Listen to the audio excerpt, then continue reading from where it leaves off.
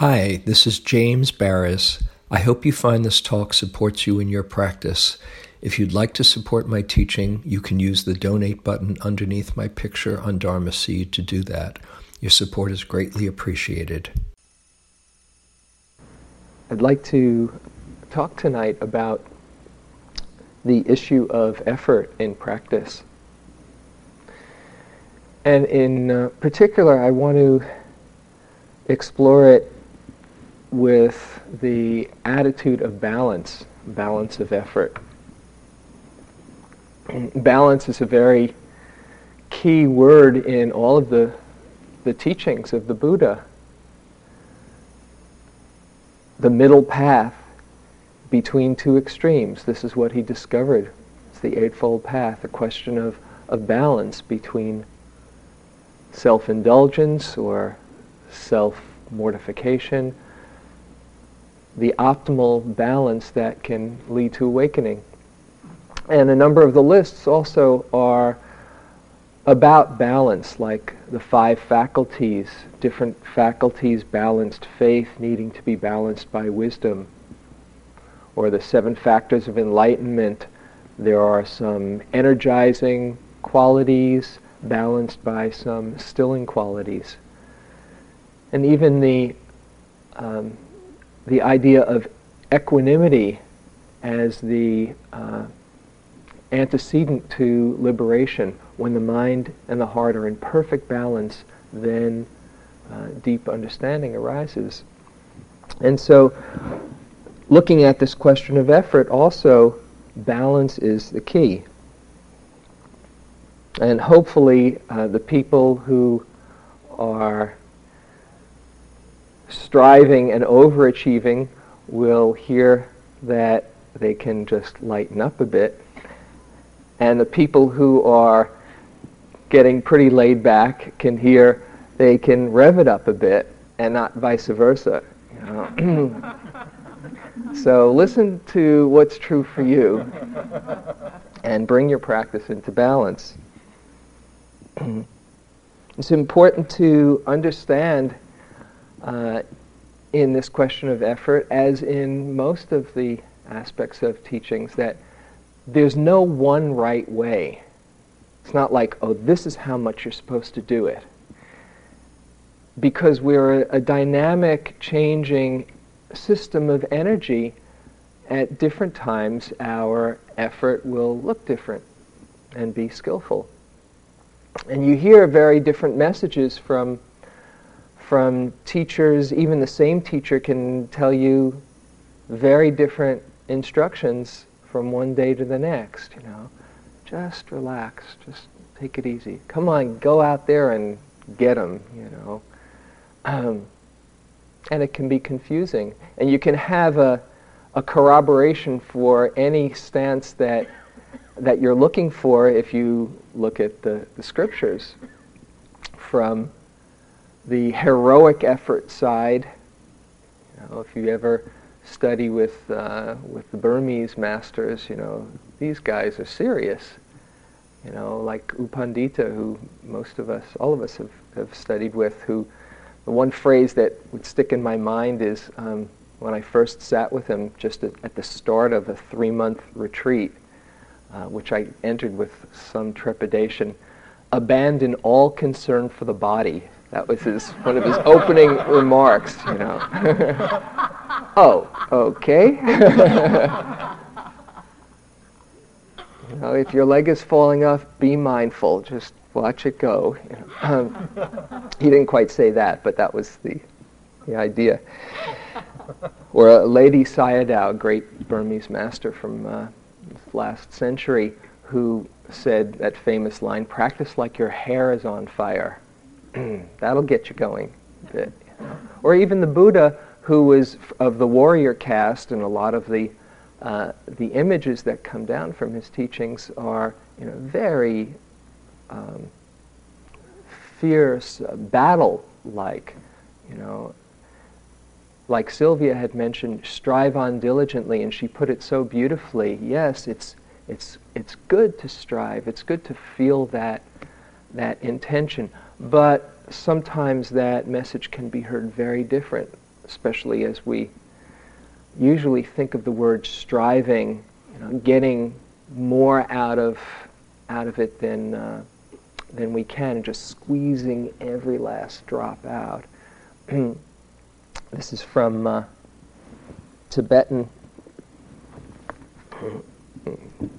story of Milarepa. I'm sure you've heard of Milarepa, the greatest of all Tibetan yogis. When his student Gampopa, who Guy had quoted those 4 supplications a couple of nights ago, was it last night, saying Gampopa was leaving Milarepa. Finally, the devoted physician monk Gampopa, who loved his teacher dearly, after many years had to part from him, and he asked for one final teaching, one instruction that he could carry away with him. At first, Milarepa seemed reluctant. Then,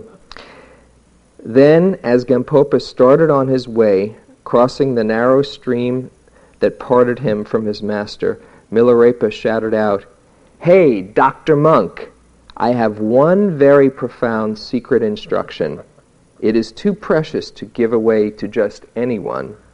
As Gampopa joyfully looked back to receive this last teaching from his beloved guru, Milarepa turned around and bent over, pulling up his flimsy cotton robe. Milarepa's buttocks were as calloused and pockmarked as a horse's hoof, toughened from all those hours and years spent in seated meditation on hard rock. Then Milarepa shouted, "That is my final teaching, my heart son. Just do it." Maybe that was the origin of the Nike commercial. Just do it. Heroic effort, and I know how to practice that way, and I just want to put out to you, if that is inspiring, it has a tremendous power, a tremendous value, if you can enter into that spirit with a light heart. That's the thing to remember. So you don't tie yourself up into knots trying to do better and better. But with that full-hearted intention, it's very, very inspiring, and we'll talk a little bit about it in a little while. On the other side, there's the spacious and relaxed and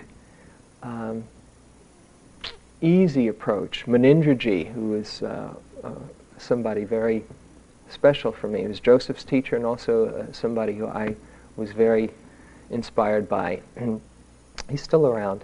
But his main instruction was simple and easy, simple and easy. Just keep the whole practice simple and easy. I loved hearing that. Or the third Zen patriarch saying, just let things be in their own way, and there'll be neither coming nor going. I mean, that's so. When you're not messing around with the moment and there's an ease that opens up to it, everything becomes revealed. Buddhadasa, the great Theravadan monk, saying, nothing to do, nothing to be, nothing to have. It's wonderful. Or again from Tibetan, just on the other side of the coin, from Gendun Rinpoche, happiness cannot be found through great effort and willpower, but is already here in relaxation and letting go. Wanting to grasp the ungraspable, you exhaust yourself in vain.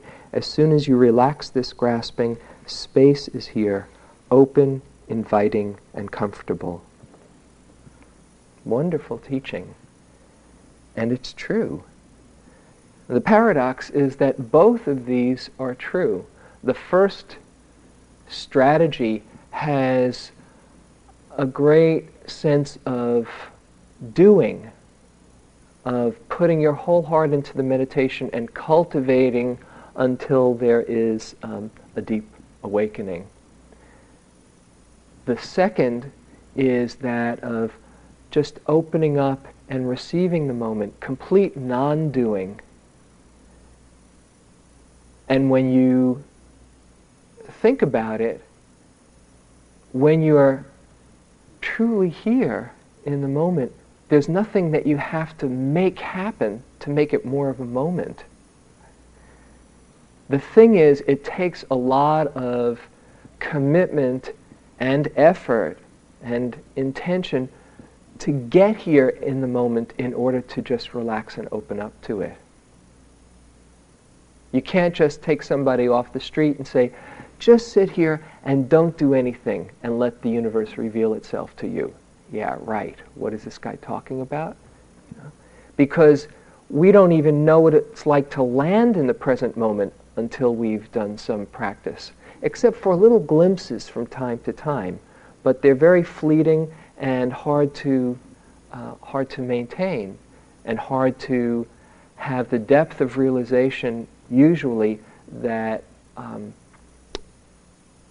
that all that preparation can make available. So with that Tibetan nothing to do, or spacious here, it requires 100,000 prostrations and mantra recitations and hand mudra gestures as the preliminary practices before one is ready to hear these teachings. Don't have to do anything. That's the secret all along. That preparation is essential. But once you're here, just being here, any doing is more a state of becoming and takes you out of just this moment. So I just invite us all to, for a moment, let ourselves relax deeply, not trying to make anything happen, and just opening up with an ease and a presence to what's happening right now. Just feeling life happening through you, around you.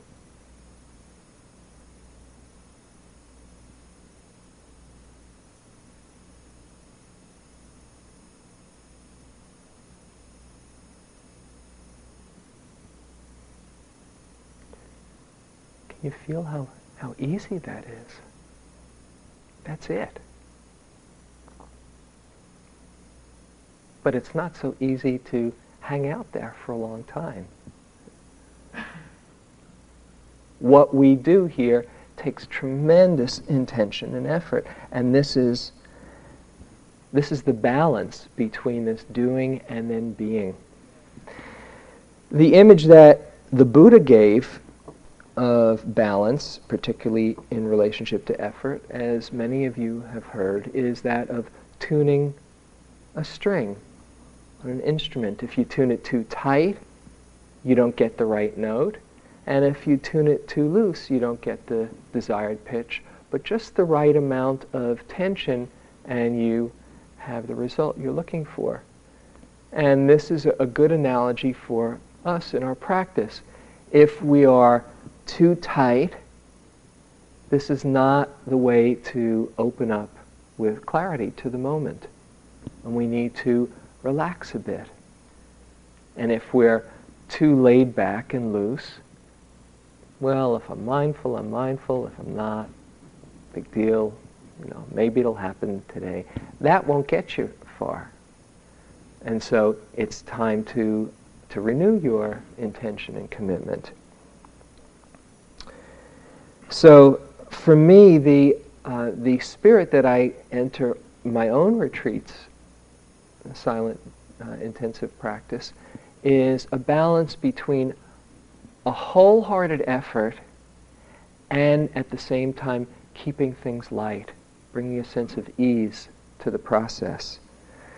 And you can start to check in and see when things are overboard in one direction or another, particularly with that tightness. If you have a tendency for that, checking in with your body, actually for both ends of the spectrum, body is a good place to check in, but particularly with tightness, if you're feeling contracted, feeling your shoulders or your jaw or your body tightening up because you're trying so hard to do it right, this is a good indication.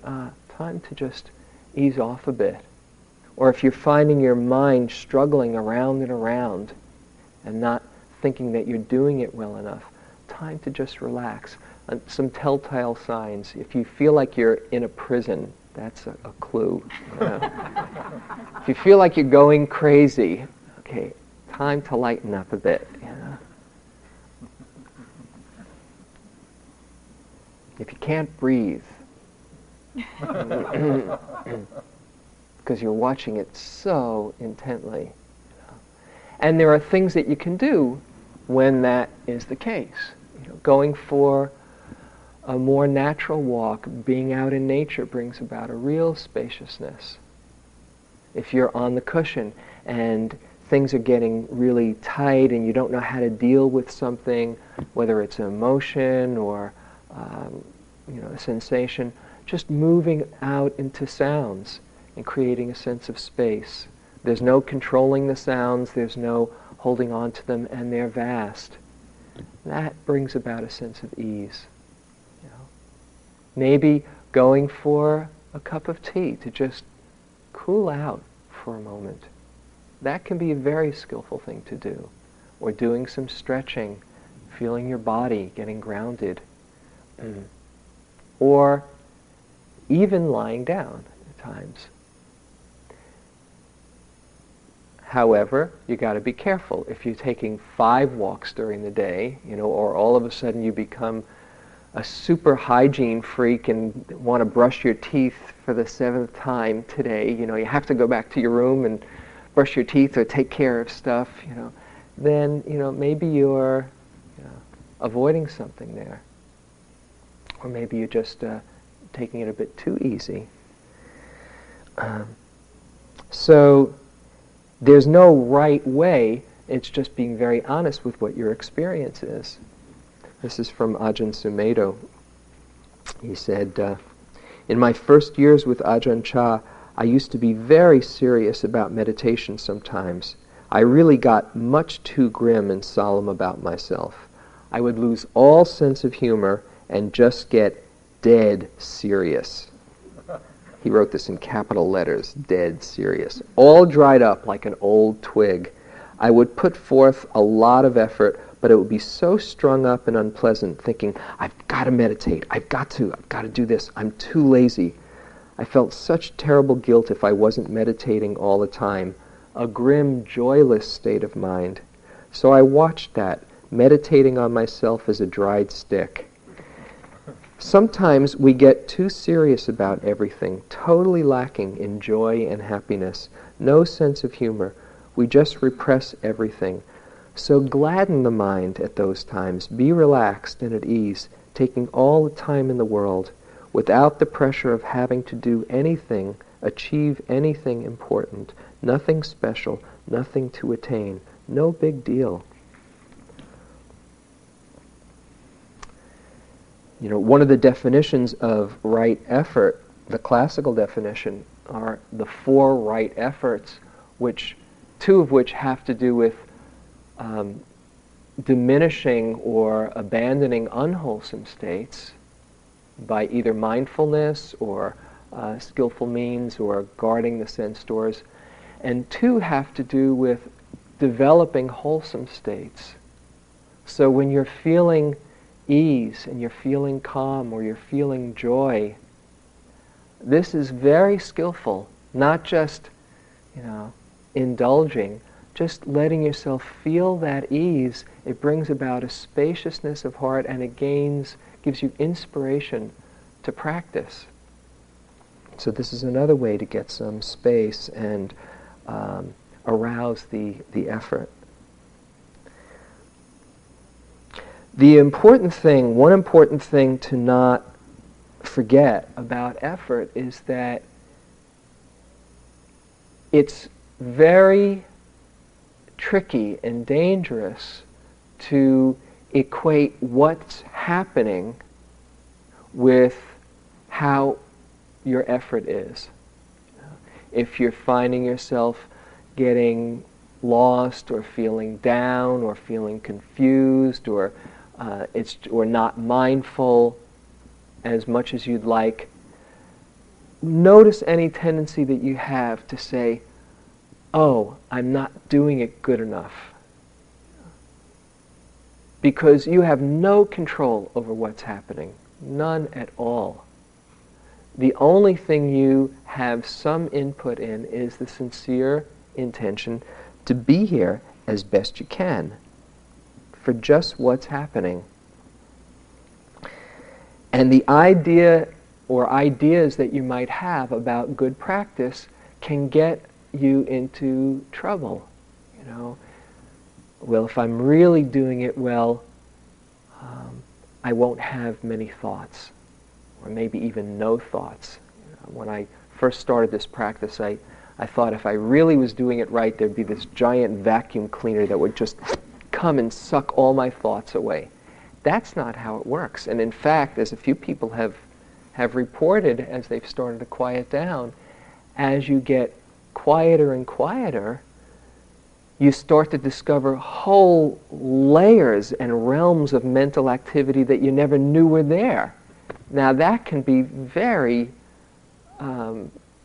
jarring and humbling. You think, oh my goodness, I'm thinking more than I was when I started this. But actually, you're seeing those levels of mental activity that you usually aren't in touch with. So it's very deceiving if you have some kind of interpretation on your experience. Or if you have the idea, oh, well, if I'm really doing it well, you know, I'm going to have a real catharsis or emotional release, you know, and really work on something valuable, you know, because you might hear somebody nearby crying. You know, the first few years in retreat, you know, people around me were crying, and I was just, you know, watching my breath or, you know, doing what I was doing, and I was thinking, you know, there's something I'm missing here. I remember going to Joseph, my teacher, saying, you know, I don't know, I'm not having these releases, and I think there's a whole lot inside there I must be avoiding. You know, and he said, don't go looking for trouble. It'll find you soon enough. You know. It did too, you know. But it all happens in its own time. Or you might be the kind who's gotten a lot of emotional releases and thinking, God, if I could just enough with these emotions, if I just stop the emotions and just be here, you know. And that's not necessarily an indication of good practice either, because the natural cycles of practice open us up to different parts of ourselves, and we get in touch with very deep places that need to be released in their own time.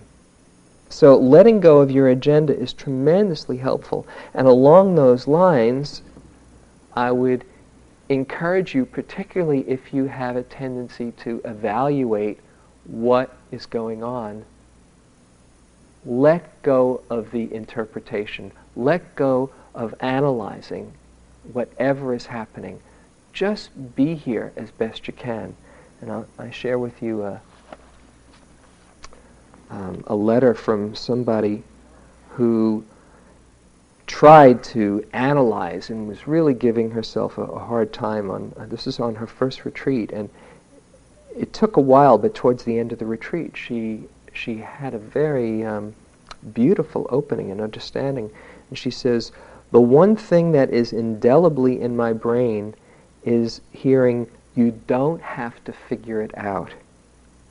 That would never, ever register in my brain as an option before.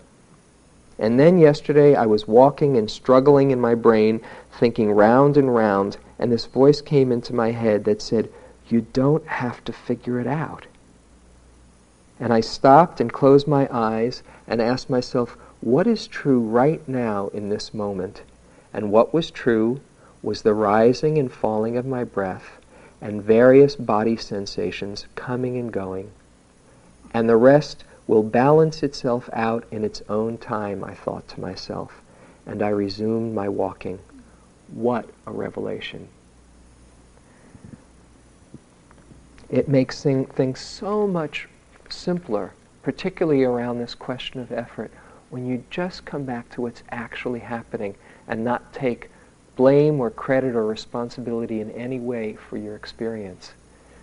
rather than thinking in terms of results of what's happening, if you want to get in touch with your effort, it's more a matter of connecting with your sincerity.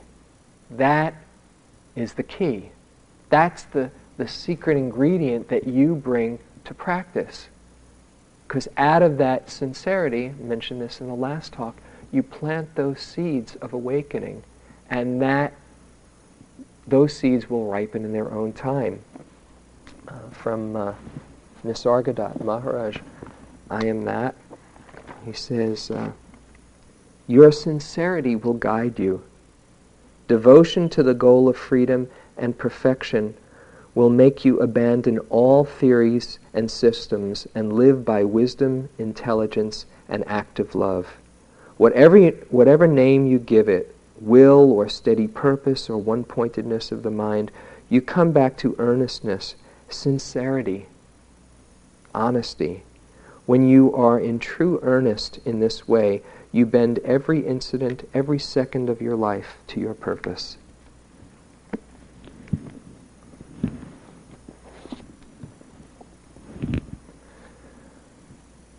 So, I'd like to mention a few aspects of cultivating this wholehearted effort and remembering to do it in a spirit of ease and lightness. Things that truly support your practice and that you have some input and some intention in cultivating. One is a spirit of continuity, or an intention of continuity. Continuity is truly the key to developing practice. The image that many of you heard that has been really helpful for me is putting a tea kettle on the stove to boil. And if you take it off every 30 seconds or so, it won't cook. But if you leave it on the stove, even if sometimes the flame is low and sometimes it's higher, after a while it will cook. And it's the same way with continuity in your practice, so that when the sitting ends, rather than thinking, okay, I really put in my time, okay, I'll go to the walking in a few minutes, but somehow between those two activities you kind of space out, you don't bring it the same care, you're really doing yourself a disservice for all that work and all that good effort that you put in the sitting. But rather, if when you get up from the sitting, that is done as a meditation, and the whole act of leaving the hall and putting on your shoes is just as sacred an act as the sitting here in the hall, and then that moves to the walking, and then the same way coming back to the sitting, or whatever your activity is, going to the bathroom or brushing your teeth, when you do it in that way, the moments of mindfulness build on each other, and you're not taking that kettle off the stove.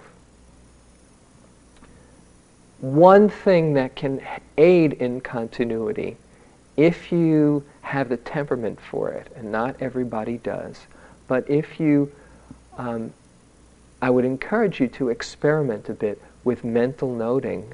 This is one of the places that it's most helpful and powerful. If you can have a very soft touch with whatever you're doing and just name it like a butterfly landing on flower. Just reaching, touching, turning, pulling. Just everything that you do with an ease and a connection, that continuity of noting, if you do that for one day, you will probably notice a major, dramatic shift in your practice. And the important thing, again, is it's got to be done softly. Otherwise, you can get really wound up. But rather, it's a whole dance. Each thing that you do is a dance. And when brushing your teeth is as worthy of your attention as sitting here in the hall, then your whole practice becomes very full and rich. So continuity is the key. Actually, what I've found is that although it takes some effort at the beginning, 100% effort is easier in the long run than 80% effort. Because after a while, it builds on itself and things become more interesting. This is from Ajahn Chah. He talks about continuity of effort. He says,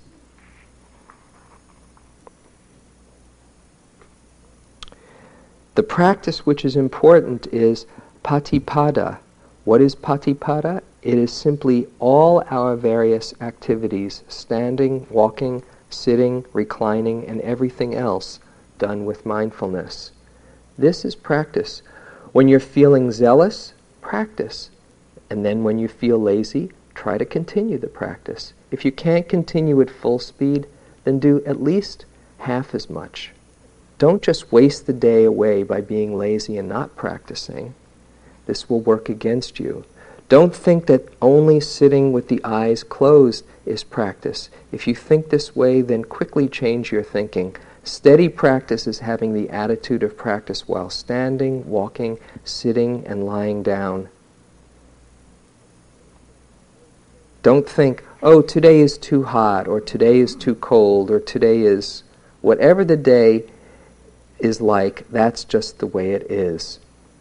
When coming out of sitting meditation, don't think that you're coming out of the meditation. Reflect that you're simply changing postures. If you reflect in this way, you will have peace. Wherever you are, you will have this attitude of practice with you constantly, and you will have a steady awareness within yourself. That continuity deepens the mindfulness, and this leads to the second secret ingredient of wholehearted effort. As the mindfulness gets stronger, you see more. And when you see more, things are more interesting. And when things become more interesting, then you want to be here more. And so it builds on itself. Whereas the other way is if you are sluggish or lazy, and I don't mean relaxing, I don't mean spacious, but I mean, who cares? Not a skillful spaciousness, but rather not giving that wholehearted effort, then the mindfulness becomes weaker, it's harder to pay attention, it becomes more frustrating, things are less interesting unless they have a strong charge to them, and when they become less interesting, you don't want to pay as much attention. And so that builds on itself too. So every single moment counts. It is planting seeds in the direction towards greater mindfulness and interest and awakening, or the other way. It's up to you. But that attitude of interest, then everything becomes a gift. This is from Gratefulness, the Heart of Prayer, by David Steindl-Rast, Brother David. No matter how dull or intellectually trapped we are, surprise is close at hand. Even when our life lacks the surprise of the extraordinary, the ordinary always wants to surprise us afresh. Surprise is the starting point. Through surprise, our inner eyes are opened to the amazing fact that everything is freely given. Nothing at all can be taken for granted. It is a gift. True mindfulness gets that gift aspect of the world into view. When our intellect learns to recognize the gift aspect of the world, our feelings appreciate it, ever wider circles of mindfulness make our world come alive. It's a wonderful attitude to practice, this element of or attitude of adventure. Oh, let's take a look. And sometimes at the beginning you might have to pretend that things are interesting. That's okay. You can act as if the breath were fascinating, because after a while it actually becomes that way. Or sometimes when I do walking, often when I do walking, just imagining that I'm a baby taking my first steps, just trying to negotiate this body and figuring out what it means to walk, has that element of freshness. Sometimes when I sit, likewise, I was talking about this with somebody today, just imagining this is your first breath ever. Can you be here for the start of your life? It makes it compelling. Or imagine it's your last breath ever. Probably want to be around for that one, if you could. So having that quality of interest begets your attention, begets mindfulness, which begets more interest, because you see things more. Another aspect of this wholehearted effort that I would really encourage you to play with is the whole notion of playing your edge, getting out of your comfort zone. Sometimes, especially for old students, you know the retreat schedule and the whole process so well that you have a nice security in it. Oh yes, one day melts into the next, and oh yes, here's the late night sitting. I know that one. That's one I can't do, so I think I'll just go down now, and I'll wake up and start again with real intention in the morning. But not now. You don't know. You don't know what that late night sitting is going to be like. Or waking up in the morning and, well, I think I'll just kind of take it a bit easier now because I know this time of the day, I can't expect too much. And you don't know. And that attitude of playing your edge, of letting go of the imagined limits that you impose on yourself, makes it an adventure, really. It takes courage to get out of your comfort zone. But there's lots of different areas that you can take a look at or experiment with. Sleep is one. We love to sleep, don't we? On retreat, that moment, it's probably the sweetest moment in the 24 hours when I'm on retreat. Just that moment after I put in a good day's work and I'm just slipping into the covers. You know that one, right? Poor man's nirvana. Gil says the poor man's nirvana. Yeah. It is, yes. And it's great. And it's something to really be cherished and delight in. But not necessarily to get there sooner than you need to. It'll be there. That moment will be there. I guarantee you, sooner or later. Or getting out of bed, sometimes you wake up before the bell, and you look at your watch, oh my God, no. Forget that. Time for me to go back. And, that would be just too ridiculous. 4 hours sleep, right? Or 3 hours sleep, or 5 hours sleep, whatever it is for you. Well, it's a very fascinating thing how after a while on retreat, because your mind isn't reacting so much, and the concentration and the mindfulness open up to energy, we have more resources of energy than are usually available to us. I find actually it's one of the most fascinating things, and one of the incentives that I have, if the truth be told, that makes me want to give every moment to mindfulness, because I'm just so fascinated by how little sleep I can go on retreat, which is so different than my daily life. And if you find that you've woken up and it's, 2 in the morning, don't worry about it. Just start the practice now. It's wonderful to come in and sit in the hall in the wee hours when there's nobody or maybe 1 or 2 people around. And if you need to take care of yourself during the day, then you do. You've earned a nap if you're going on 4 or 3 hours sleep. It's fine. But just see, just for the experiment.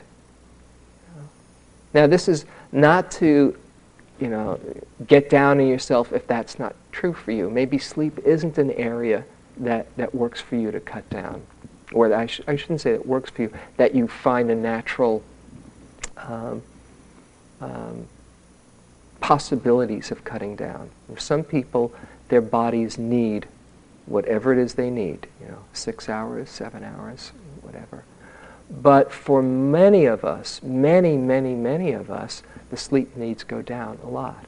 What I say in my, I shared this with somebody today, what I say before I go to bed is, may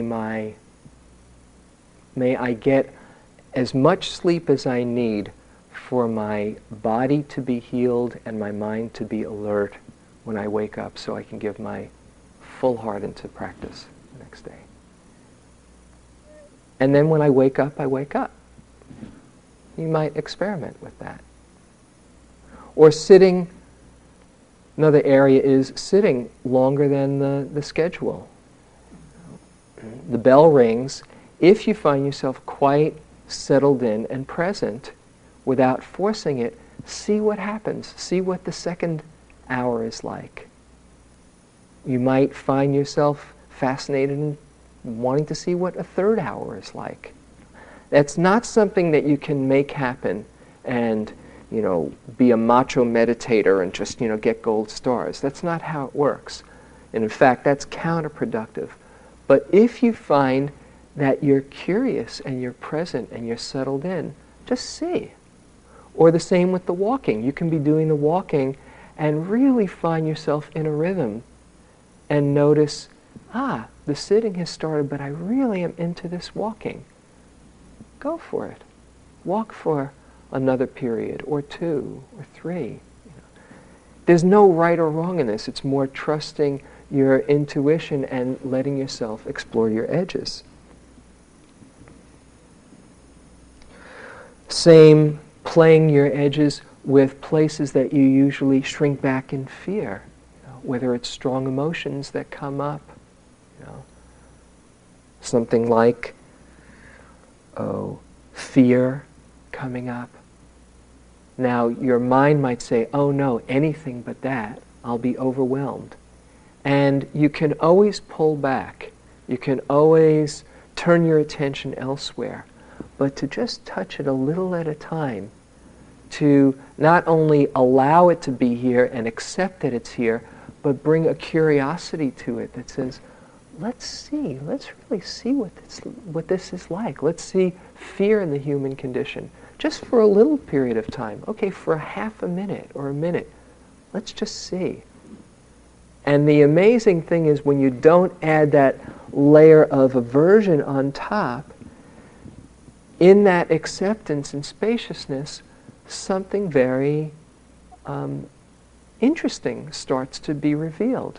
That solidity of that fear is not what you thought it was, and it's energy and changes into something else.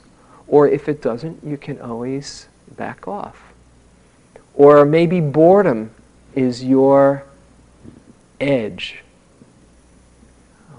And so there might be this urge to get up and do something a bit more interesting. Boredom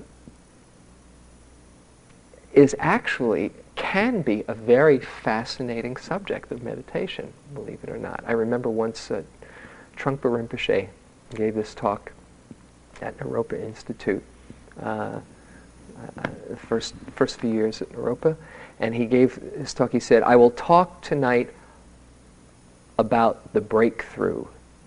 And it was really, he got everybody's attention. The breakthrough in practice. And he went on and kind of meandered around, as he sometimes did, and went on, and it wasn't particularly exciting or interesting. In fact, it started to be boring. And then he talked a bit more and more, and then finally, after about an hour and a half of this, he said, "The real breakthrough is boredom." And it was a very powerful teaching, because as he went on to say, we are so busy looking for some entertainment, something to grasp onto that makes it worthy of our attention, that we don't allow ourselves to open up to what's here right now, because we're afraid that we'll get stuck here. We're afraid that it just will be unbearable. And we have to practice cultivating a sense of openness, even with boredom. And as many of you probably have seen, boredom can change in a moment. As soon as you bring that investigative quality to it, or not as soon, but sometimes sooner or later. Anyway, this whole spirit of playing your edge and having courage, the places that you usually hold back, brings a great vitality to practice. Something to remember about effort, as bright as it might be sometimes, you can't maintain any kind of level of effort. Like everything else, it's impermanent. You can't maintain a certain level of energy. Sometimes you have all the energy in the world and you feel like your senses are on fire and everything is quite so brilliant and you see it clearly. That cannot be maintained. And so not to think that you've lost it when you had it a little while ago. Some of you have heard me talk about going into Upandita, reporting to Upandita, and he would say, "Tell me about your clearest sitting." And when I first heard this, I thought, clearest sitting or best sitting, I thought they're all supposed to be, equal, not good, not bad, But, he was giving the instructions, so I was following them. Okay, so I reported about my clearest sitting. And I'd report, well, this and this and this and this happened, It sounded pretty good. But I put in this truth in advertising qualification at the end, saying, but that was just one sitting out of the day. A lot of them weren't like that at all. And went in the next day and he'd say, "Tell me about your clearest sitting." And did the same thing. Out of 24 hours, you're bound to have one clear sitting, or relatively clear sitting. And again, I'd put that caveat in. And after 3 or 4 times of doing that, he said, "You don't have to add that piece at the end. You don't have to tell me about how the other ones weren't as clear." I thought, oh, okay. And then I got it. He knows. He knew the other ones weren't that clear. And it wasn't like he was upset, because that's the way the cycles of practice are. Sometimes you're clear and sometimes you're less clear. So you don't have to worry that the mindfulness changes or the concentration changes or that your effort isn't good enough. Just to put in that sincerity, that's the key, as I said. So that brings us to one other aspect of this wholehearted effort, which is real surrender. Surrender to just what is.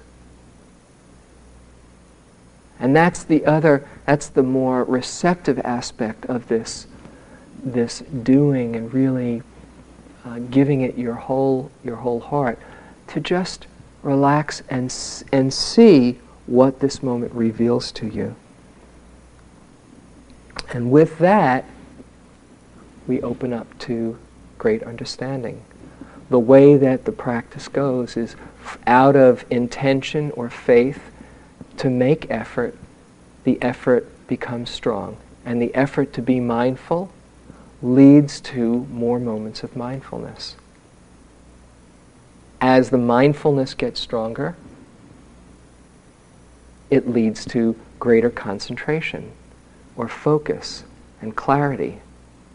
And with that clarity, there is an opening up to real wisdom, a wisdom that's born out of seeing clearly, seeing that you aren't who you thought you were, that this sense of I and self is just an idea, a concept.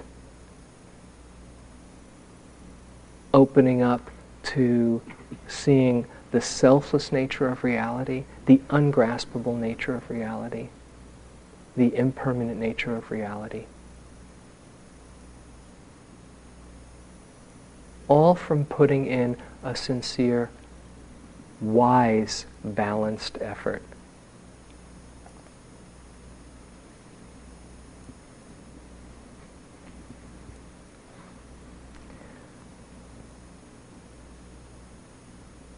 So let's sit for a few moments.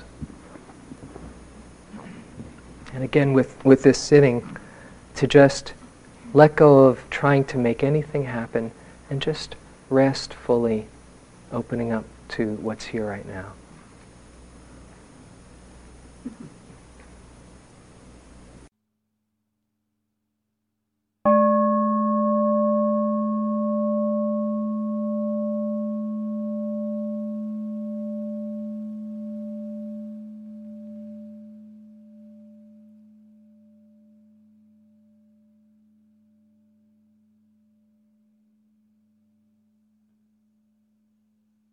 This talk was given by James Baraz at Insight Meditation Society on April 16, 1994.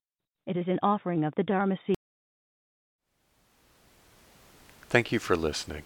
To learn how you can support the teachers and Dharma Seed, please visit dharmaseed.org/donate.